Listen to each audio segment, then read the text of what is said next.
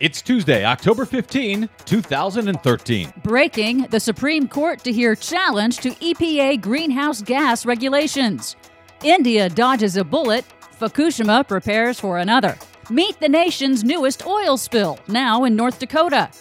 Government shutdown shuts down U.S. research program in Antarctica.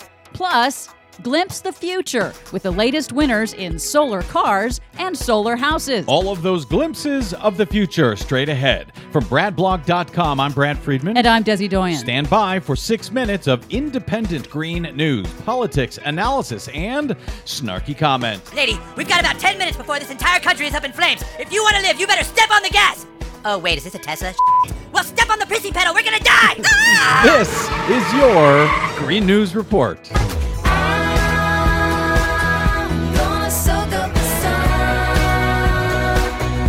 Okay, Desi Doyen, some pretty big breaking news just in as we go to air today. The Supreme Court has agreed to hear a challenge to new EPA greenhouse gas regulations. Yes, and no surprise, the challenge comes from major industrial polluters. The good news is that the justices declined to hear challenges to the EPA's endangerment finding. That's the scientific finding that carbon emissions are pollutants that endanger human health and welfare. They also declined to revisit their own previous ruling, saying the EPA has the authority to set emission standards for cars and trucks. But the Supremes will now decide whether EPA authority extends to setting limits for big stationary industrial sources of pollution like power plants and refineries, which are by far the largest sources of U.S. greenhouse gas pollution. So in 2007, the Supreme Court said, yes, the EPA has the right under the Clean Air Act, signed in the 70s by Richard Nixon. Yes, the EPA can regulate greenhouse gases coming out of automobiles. Now the question is, can they regulate greenhouse gases coming out of large power plants and so forth? Exactly. And it's another industry attempt to derail and delay any new emissions limits for the biggest industrial polluters. And we should add, the case that they're looking at was decided unanimously by 3 judges on the appellate court, 1 Reagan appointee, 2 Clinton appointees, who said that it was, quote, unambiguously correct that the EPA had the responsibility to limit greenhouse gases on these major power plants. We'll see if the conservative majority on the Supreme Court agrees. They'll hear the case in 2014. Massive evacuations and extensive government preparations averted disaster in India, where super cyclone Paileen made landfall over the weekend. They certainly wanted to avoid a repeat of what happened in 1999, where a lack of warning and lack of planning led to the deaths of 10,000 people. That storm back in 1999 was the strongest hurricane ever recorded in the Bay of Bengal until Paileen, which tied the record, and it caused widespread devastating property and crop damage, but fewer than 30 people were killed by the storm compared to over 10,000 in 1999.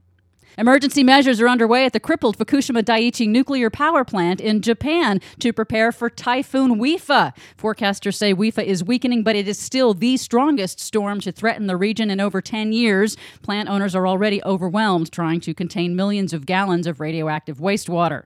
Meet the nation's newest oil spill, now in North Dakota. A farmer discovered over 800,000 gallons of crude oil had spilled from a pipeline on his land. Covers an area the size of 7 football fields. State officials waited 2 weeks before they were forced to acknowledge the spill's existence to the public because they say there was no environmental damage. But the farmer says the land will be unusable for at least several years. So that's a pretty huge oil spill. Much of America hasn't heard about it because of the shutdown fight in Washington, D.C. Speaking of the government shutdown, now in its 3rd week, the impacts continue to pile up. Unless funding is found, the U.S. research program in Antarctica will be canceled for the entire year. The scientists say that will devastate the U.S. Antarctic research program for many years because of the extremely difficult nature and long lead times for research in the harsh extremes of the Antarctic. So major oil spill doesn't make the news. Potential shutting down of major scientific research doesn't make the news. Mission accomplished, mission accomplished. But some good news. They're in a car race that's taking them from Darwin in the north down to Adelaide in the south.